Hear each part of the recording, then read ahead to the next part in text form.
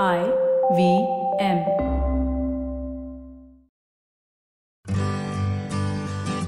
Hi, I'm Utsav, a behavior researcher by training and a slow traveler by passion. Postcards from Nowhere is a travel podcast where I condense a decade of travel experiences and explore not just the where, but also the why and how to travel. My stories emerged from slow traveling the less explored parts of the world: Bosnia and Herzegovina, Armenia, Uzbekistan, and even China. At the end of each story, I give practical tips and new ideas about how to travel better. This week's episode, I wish could be whistled. It may sound absurd, but world over, there are societies which communicate through whistling. Salim Sinai was born precisely at midnight, 15th August 1947. Therefore, exactly as old as independent India. He later discovered that all children born in India between 12 am and 1 am on that date are imbued with special powers.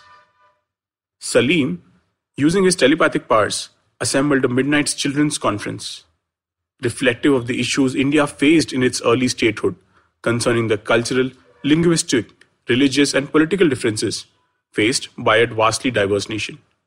Salim acted as a telepathic conduit, bringing hundreds of geographically disparate children into contact, while also attempting to discover the meaning of their gifts.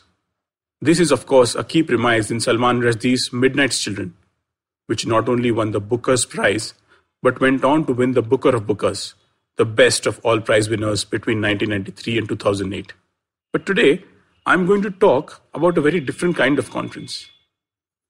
Imagine children from the following places: Cusco, a village in Turkey's northern Pontic Mountains; La Gomera in the Canary Islands in the Atlantic Ocean off the coast of Africa; Antilla, a village in the Greek islands of Evia; As, a French village in Osao Valley; and closer home, Kong Thong in Meghalaya and the 22 odd villages surrounding it. Now, it's unlikely that these children would be able to talk to each other. But what if I told you that given enough time, they may be able to? Because they are not constricted by language alone. Because they have something in common.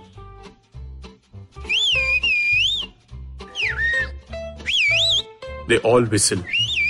They whistle each other's names, crack jokes, tell each other stories, or just have mindless conversations.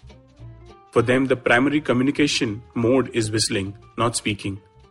Welcome to a rare and endangered form of language which arose spontaneously right from Mexico to Vietnam. These developed independently with no contact with each other. And they sometimes have surprising applications.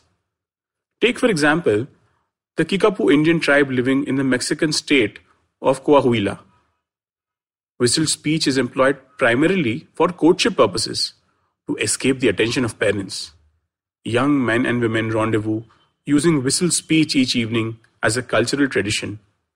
The whistling can be heard from dusk to as late as midnight every evening. Messaging mostly consists of phrases such as, "I'm thinking of you," and "come on," or the French village of As, where whistles were heard up to 100 decibels. They were used for communication by shepherds in the mountains and by women working in the fields. During the Nazi occupation, the language was used to ferry refugees across the Spanish borders. But I'd like to take you to Cusco, the Turkish village I mentioned a little while ago.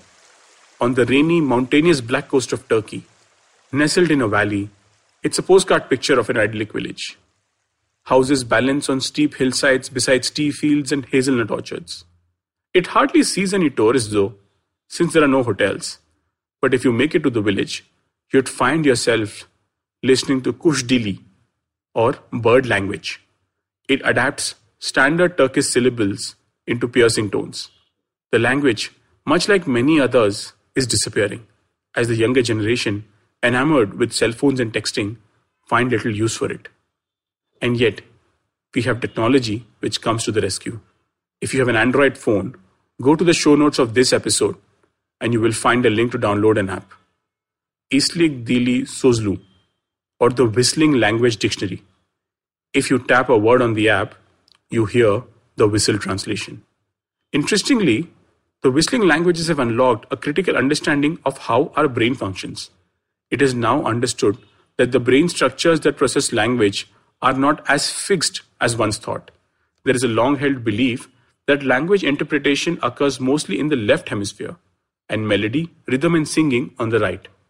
But a study that biopsychologist Onur Gunturkun conducted in Cusco suggests that the whistling language is processed in both hemispheres. Scientists are now considering the possibility that people whose spoken language comprehension is damaged by a left hemisphere stroke could learn to understand a whistle dialect, thereby being able to communicate again. But a fundamental question is still unanswered. Why did these communities evolve a language solely based on whistling when speaking was much easier?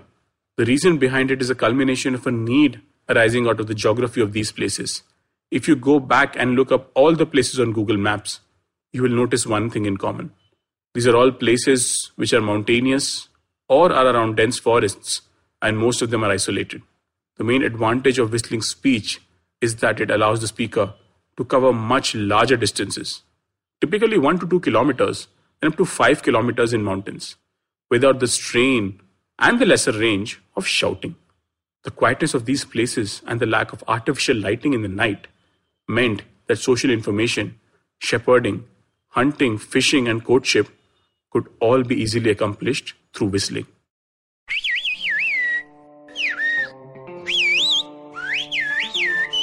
In La Gomera in the Canary Islands, the upper reaches are almost permanently shrouded in clouds and mist, and as a result are covered in lush and diverse vegetation. Since Roman times, they have whistled to communicate. Even today, just like centuries ago, you would find residents whistle across the hills, telling each other about funerals, celebrations, weddings, or pilgrimages. It's not an intimate language, it's a language meant for the public. It's a language of the times when we closely depended on each other for every aspect of our lives, when communities were close-knit. As we travel, we must continually remind ourselves that we have survived as a species not by feuding, but by befriending. We may not have the whistling languages today, but we all have that one language we can speak, which could bring us closer, that of empathy.